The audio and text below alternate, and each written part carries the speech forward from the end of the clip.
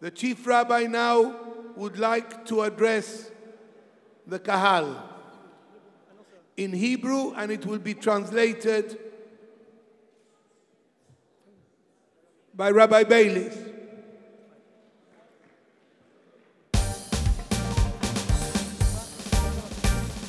Shira, לכבוד התורה, השור השירה, לכבוד התורה, מפרס יקר, הזק האהובה, זק האהובה, מפרס יקר, הזק האהובה, זק האהובה, השור השירה, לכבוד התורה, השור השירה, לכבוד התורה, מפרס יקר, זק האהובה, זק האהובה, מפרס יקר, זק האהובה, זק האהובה. ומשה מו בחר בימו, והנה משה מו בחר בימו, ולשמו להיות לו לשמו, להיות לו לשמו, להיות לו לשמו, השור השירה, לכבוד התורה, השור השירה, לכבוד התורה, מפרס יקר, הזק האהובה, הזק האהובה, מפרס יקר, הזק האהובה, הזק האהובה. אשרי הגבר, על יצחק גובר, אשרי הגבר, על יצחק גובר, שרים דובר, ושרים דובר, דובר בתורה, ושרים דובר, ושרים דובר, דובר בתורה. השור השירה, לכבוד התורה, השור השירה, לכבוד התורה, מפרס יקר, הזק האהובה, הזק האהובה, מפרס יקר, הזק האהובה, הזק האהובה.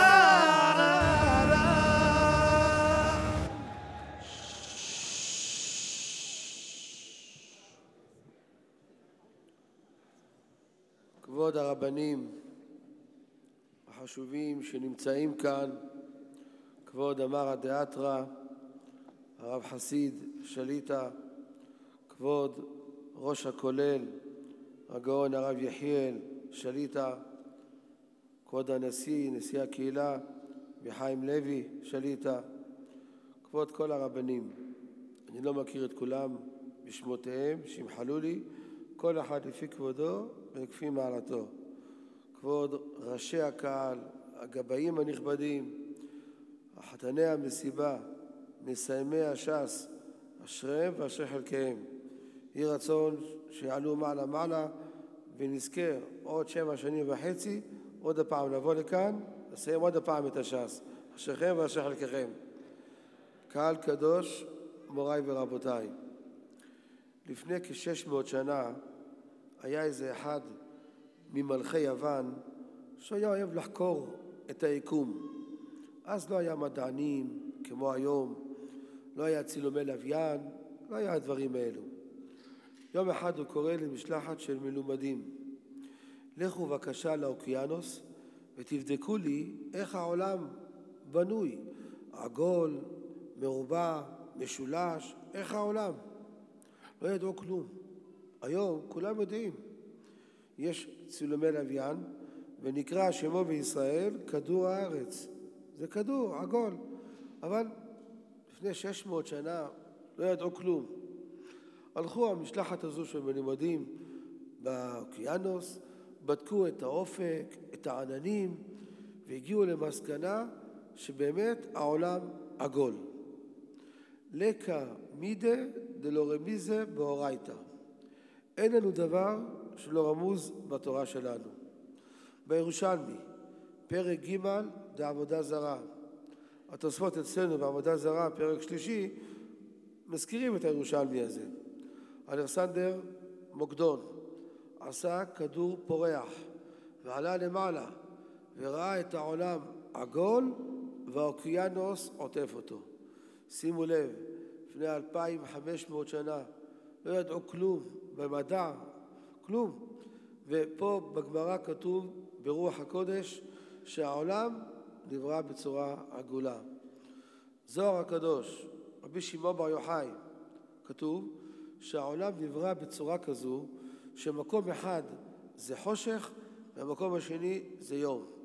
עכשיו, כאן זה לילה, באמריקה זה צהריים, אחרי צהריים, ששם יהיה לילה, פה כבר יהיה בוקר.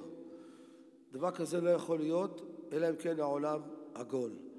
אז רואים כבר בזוהר הקדוש, בירושלמי, בתוספות, רואים שכבר אז ידעו שהעולם הוא עגול. אין לנו דבר שלא רמוז בתורה. בחודש אלול, תשכ"ט, לפני 50 שנה, אמריקה עשתה אפולו ועלו לירח. הם עלו במוצאי שבת. ביום שבת, אחרי צהריים, הלכו מספר בחורי ישיבות למקובל הגדול, רבי מרדכי שרעבי. הוא היה מקובל גדול, הוא היה מקובל אמיתי. מקובל אמיתי שהוא יודע ש"ס, יודע פוסקים, ואחר כך הוא לומד קבלה. הוא לא ישר קופץ לקבלה. היום בצערנו הרב יש הרבה מקובלים שהם בלשון מקבלים, לא מקובלים. אבל הוא היה מקובל אמיתי. הלכו אליו בחורי ישיבות, כבוד הרב, היום בלילה אמריקה עולה לירח. מה יש בירח? עשב, עצים, פרחים, שושנים, מה יש למעלה? מעלה אין כלום, עפר ואבנים. אמר את זה בביטחון. מאיפה כבודו יודע? וכתוב, פתח אליהו נביא, באי עלמא, אילנין ותשעין. בעולם הזה יש בני אדם, צריכים חמצן, לכן יש אילנות ותשעים. למעלה בירח אין בני אדם, אין שום דבר, לא אילנות ולא תשעים ולא שום דבר. יש עפר ואבנים, ככה היה. אמריקה עלתה לירח, הביאו משם דוגמאות של אבנים ושל עפר. אין שם לא פרחים ולא שום דבר. רואים מה זה החכמים שלנו. יודעים, עוד לא היה מדע, לא היה שום דבר. פתח אליהו נביא, כבר שם כתוב, שבעולם הזה יש אילנות ותשעים, ושם שום דבר אין. רואים שהכל רמוז בתורה שלנו. אבל, מוריי ורבותיי, בואו נחשוב, למה הקדוש ברוך הוא ברא את העולם עגול? בשביל מה? שברא אותו ישר, מלבן, למה צריך שהעולם יהיה עגול? הרי כשהעולם עגול, ירושלים למעלה, מנהטן למטה. שלא יפלו, צריך כוח משיכה, צריך פטנטים. אבל למה צריך שיהיה עגול עם כוח משיכה ופטנטים? שהקדוש ברוך הוא יברא את העולם מלבן, ישר, וגמרנו. למה צריך לברוא את העולם עגול? יש כאן רעיון. כתוב 2000 שנות תורה, זה עכשיו. 2000 השנים האחרונות, עד שבוא גאולה שלמה, זה עכשיו, 2000 שנות תורה. בגמרא, בסנהדרין, אם לא בריתי יומם ולילה, חוקות שמיים וארץ, לא שמתי. אם לא התורה שלנו, זה דבר על התורה. והגית בו יומם ולילה. ובהם נהגי יומם ולילה. אם לא בריתי יומם ולילה, זה כמו גזרה שווה. אם לא התורה שלנו, חוקות שמיים וארץ, כל חוקי הטבע לא היו קיימים. שמענו פעם שבוע איזה כוכב והתנגש בכדור הארץ? לא היה דבר כזה. במשך אלפי שנים הכוכבים במסילותם, השמש זורחת, הירח, הכל מסודר. על מה עומד הטבע? למה הטבע הזה לא מתבלבל ולא נהיה בלגן? התורה. אם לא בריתי יומם ולילה, חוקות שמיים וארץ לא שמתי. לכן אומר התנא בפרקי אבות, על 3 דברים העולם עומד, בראש ובראשונה על התורה. שעם ישראל יושב ועוסק בתורה, זה שומר על הטבע. שחס ושלום לא יהיה דברים בטבע חס ושלום של הרס של העולם. זה התורה הקדושה. תחשוב, אם הקדוש ברוך הוא היה בורא את העולם מלבן, ישר, ביום כל העולם זה יום. יש ישיבות, יש תלמודי תורה, יש כוללים, כל העולם לומדים תורה. מחזיק את העולם, העולם קיים. מגיע הלילה, לא יברא ליליה אלא לשינה. הלילה נברא בשביל שינה. אנשים הולכים לישון. העולם שמם מתורה. אפילו הרבנים הגדולים, גדולי הדור, ישנים מאוחר. הם יושבים ולומדים, אבל גם הם צריכים לישון. הם בני אדם. מרן האבא, זכר צדיק לברכה, במשך עשרות בשנים, אני לא זוכר אפילו לילה אחת שהוא הלך לישון לפני 2-3 בלילה. רבותיי, לא היה דבר כזה. עשרות שנים, גם בסוף ימיו, כל לילה, ספרים פתוחים, רבי עקיבא איגר, חתם סופר, רב פעלים, תחת דביר, יושב ולומד וכותב, עשרות בשנים. היה לפעמים מתקשר אליי בשעה 2 בלילה. אם לא הייתי עונה מהר, כשהייתי עונה, למה לא ענית לי? הלכת לישון, שעה כזה יושנים? זו היה ההשקפה שלו. תלמידי חכמים יושבים בלילה, אין טלפונים, אין שום דבר. יושבים ולומדים, פותחים ספרים, פתחת דביר, מאמר מרדכי, ברכי יוסף. התורה שלנו ארוכה בארץ רחבה מן הים. יושבים ולומדים, אבל גם הוא, גם גדולי הדור, מגיע עד לשעה מסוימת, 2, 3, הוא הולך לישון. אז אם היה עולם מלבן, אז כל העולם היה לילה עכשיו. לילה בשעה 2, שעה 3, כולם ישנים. אין תורה בעם ישראל. יהפך העולם לתוהו ובוהו. מה עשה הקדוש ברוך הוא? מראש ברא את העולם עגול. הוא יודע ש2000 שנות תורה זה עכשיו. פיזר את עם ישראל בכל העולם. עכשיו, עוד כמה שעות אתם תלכו לישון. באמריקה זה יהיה ערבית, מנחה וערבית, ובאים לשיעורי תורה. ששם ילכו לישון, פה כבר יקומו לתפילה בנץ החמה. אם אדם יעשה חשבון, אין רגע אחד ב-24 שעות פנוי מלימוד התורה. השעות משתנות. בארגנטינה, בוונצואלה, בפנמה, השעות משתנות. אם אדם יעשה חשבון, כל הזמן יש תורה בעם ישראל. אני לפני כמה חודשים הגעתי לניו יורק. הגעתי ב10 בלילה. זה שבא לקחת אותי, אמרתי לו, תיקח אותי להתפלל ערבית. איפה אני להתפלל ערבית? באיצקוביץ, זכרון מוישה, תיקח אותי להתפלל ערבית. הרב, אני אקח אותך. לא האמנתי, שעה כזו. הגענו בסביבות 11, רבע ל-11, לקהילת שערי ציון של החלבים בניו יורק. אני לא האמנתי. אולם גדול, אולי פי 2 מהאולם הזה, שולחנות עגולות, מלא וגדוש, כמו פה, מלא וגדוש. בכל שולחן יש בעלי בתים, אנשים שעובדים כל היום, הם באים ב8:30, 9, עד 11, יושבים ולומדים, או דף יומי, או עין יעקב, או ילקוט יוסף, או כל מיני דברים, בן איש חי, יושבים ולומדים, שולחנות. פעלתי מאוד, אמרתי בשעה כזו, שעה 11 בלילה, האולם מלא בעלי בתים, לא בחורי ישיבות, יושבים ולומדים, אשריהם ישראל. וככה רבותיי, בכל מקום שאנחנו הולכים, בצרפת, בפנמה, בארגנטינה, כל מקום שאנחנו הולכים, רואים, ברוך השם, גם כאן, יש ברוך השם, רואים כמה תורה יש כאן בעם ישראל. לא האמנו שיש כאן כזו, בסיום הש"ס, יושבים בעלי בתים, יחד עם נשיא הקהילה, יושבים ולומדים, שמים את הש"ס פעם, פעמיים, אשריהם ואשרי חלקם. יש תורה בעם ישראל, וזה שמחזיק את העולם. בלי התורה, עם ישראל לא שווה שום דבר. אני סיפרתי כמה פעמים, לא יודע אם שמעתם או לא, ואם שמעתם, מצווה בחזרת.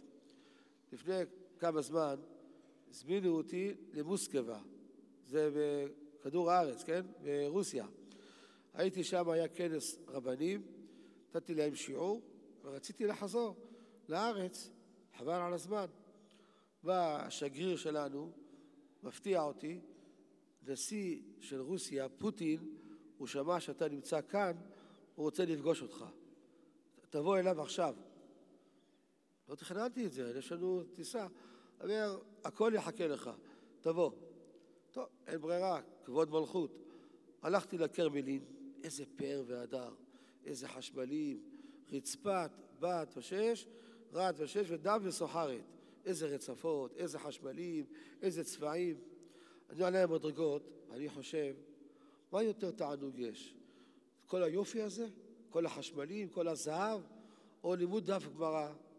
ואני אומר לכם, לימוד דף גמרא, יש לי ניסיון, כן? לימוד דף גמרא פי כמה יותר חשוב, יותר נהנה, מאשר כל היופי הזה. זה יופי פעם אחת, אתה מתפעל וזהו. דף גמרא, אתה פקודי השם ישרים ושמחי לב. טוב, נכנסתי למקום של הנשיא, אני חשבתי, ייתן לי יד, יעשה כמה תמונות, ונגמור. לא, הוא השיב אותי, ודיבר איתי 1.25 שעה. אתה יודע איפה יש לו זמן. הוא אוהב לדבר. כל מילה בעברית, אתם יודעים, ברוסית זה 5 מילים, כל מילה. הוא מדבר. אני מסתכל בשעון, מה רוצה ממני? ביטול תורה זה, מדבר. לא חבל על הזמן, צריך ללמוד. אבל שתקתי.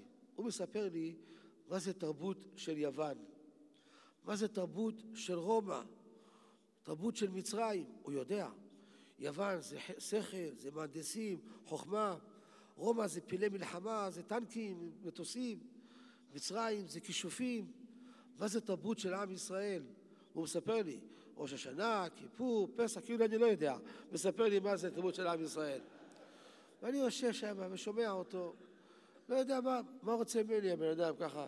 מעריך טרחה. פתאום פונה אליי פוטין, תשמעו טוב. פונה אליי בחדות. כבוד הרב, מי מכיר היום תרבות יוון? מי מכיר היום תרבות רומא? תרבות מצרים? הכל היה כלא היה. התרבות שלכם, של העם היהודי, 1000 שנים קיימת. כבוד הרב, תסביר לי, למה אתם נשארתם והכל נמחק? שאלה יפה. אני התכוננתי לענות לו, להסביר לו. הרב, אל תענה לי, אני אענה לך, אומר לי פוטין. בבקשה, תענה. תשמעו טוב מה אומר לי נשיא רוסיה. כבוד הרב, אתם נשארתם בזכות הרבנים והתורה שלכם. השגריר מתרגם לי את זה. עשיתי עצמי כאילו לא שמעתי, כדי שיחזור. 2 מקרא ו1 תרגום. והוא חזר עוד הפעם. אתם נשארתם בזכות הרבנים והתורה שלכם. הוא ביקש ממני למסור איזה מסר לראש הממשלה נתניהו, משהו היה אז מבצע צוק איתן בעזה, ביקש למסור שהוא מחזק את עם ישראל, מחזק, תומך ועוד כמה דברים. כשהגעתי לראש הממשלה אמרתי לו, תראה, זה נשיא גוי, הוא לא עשה גיור לחומרה, אף אחד לא גייר אותו, גם רבני צוהר לא גיירו אותו. ותראה, אדם גוי גמור, אבל איך הוא מבין בשכלו מה זה עם ישראל? הרבנים והתורה היא ששמרה על עם ישראל, וזה מחזק אותנו. אני עליתי מיד לנשיא, אמרתי לו, וקדם אותך מישהו לפני 1000 שנים, רב סעדיה גאון. הוא אמר, אין אומת ישראל אומה אלא בתורותיה. הוא התפעל לשמוע שהוא זכה לכוון לרב סעדיה גאון. לא יודע אם הוא יודע מי זה, אבל סיפרתי לו, היה לנו גאון גדול בבבל, בעיראק, רב סעדיה גאון, והוא אמר את הדברים האלו. אומת ישראל אומה בתורותיה. לכן, מוריי ורבותיי, אשריכם ואשרי חלקכם שאתם זוכים לעסוק בתורה. עליכם העולם עומד. אתם מעמידים את העולם, יושבים כל יום ועוסקים בתורה, אשריכם ואשרי חלקכם. דף היומי הוא חשוב. קושר את האדם כל יום, עוד דף. אתמול אני אמרתי בשיעור שהייתי אצל הרב חסיד, שים לב, התלמוד, איפה חיברו אותו? בעיראק, בבל. מי יש מסביב? רש"י ותוספות, זה רבני צרפת, אשכנזים. יש הראש, המהרש"א, מהרמשיף, מהרץ חיות, היעבץ, כולם אשכנזים. על מה? התלמוד שחובר בבבל. הבית יוסף, הוא היה ספרדי, היה גר בצפת, חיבר את השולחן ערוך. מי יש מסביב? מגן אברהם, תורי זהב, שח, סמך, קצות, פתחי תשובה, כולם אשכנזים סביב לספרדי אחד. מה רואים? התורה ניתנה מרועה אחד, ניתנה לכולנו. אין הבדל ספרדים ואשכנזים, כולנו בני עם אחד אנחנו. וזה מה שרואים בש"ס, זה מה שרואים בהלכה. נכון שיש הבדלי גישה בהלכה, הספרדים יש להם את מרן הבית יוסף, לכו אל יוסף, רבנו יוסף קארו, אשר יאמר אליכם עשו. והאשכנזים יוצאים ביד רמה, כל אחד ואחד עושה כפי מנהג רבותיו, אבל תורה אחת לכולנו. היסודות של התורה שווה בכל, אין הבדל ספרדים ואשכנזים. לכן אשריכם ואשרי חלקכם שאתם יושבים ועוסקים בתורה. לפני שאני מסיים, אני רוצה לומר עוד איזה נקודה חשובה. מוריי ורבותיי, אל תזניחו את לימוד ההלכה. שלא יהיה הלימוד של דף היומי על חשבון ההלכה. אין בור ירא חטא ולא עם הארץ חסיד. אדם שהוא בור ועם הארץ בהלכה, לא יודע הלכות בורר, לא יודע הלכות קידוש, הלכות ברכות, הלכות בשר בחלב, הלכות ריבית, הוא לא יודע התורה, הלכות, ברור שהוא ייכשל בכמה הלכות. הגאון רבי יונתן אייבשיץ בספרו יערות דבש כותב, מי שלא למד הלכות שבת לכל הפחות 4 פעמים, אני מבטיח לו שייכשל בייסורי שבת. רבותיי, מי מאיתנו יכול להגיד שהוא למד הלכות שבת 4 פעמים? פעם אחת לא למדנו, 4 פעמים? זה אומר את זה הגאון רבי יונתן אייבשיץ. מה זה החשיבות של לימוד ההלכה? אז אם הלימוד של דף היומי בד בבד, תלמדו גם כן את ההלכה למעשה. תקבעו עוד שיעור. בבוקר תעשו לפני התפילה דף היומי, תעשו בלילה לימוד בהלכה למעשה. הלכות שבת, דיני בורר, דיני בישול, דיני מוקצה. התורה ארוכה מארץ רחבה מן ים. אין סוף לתורה שלנו. צריך לקבוע עתים בתורה. שבתות, ימים טובים, חול המועד, והכל זה אני אומר בזכות אנשים, נשים צדקניות, שמאפשרות לבעלים, לכו לשיעורי תורה. ענה נשה במאי זכיין, אומרת הגמרא ברכות י"ז, שולחים את הבעלים, לכו לשיעורי תורה. את הילדים, את הבנים, לכו ללמוד תורה. זה הזכות של אנשים. אשריהם ואשרי חלקם, שהם נותנים לבעלים את האפשרות ללמוד תורה. לפעמים זה מסירות נפש.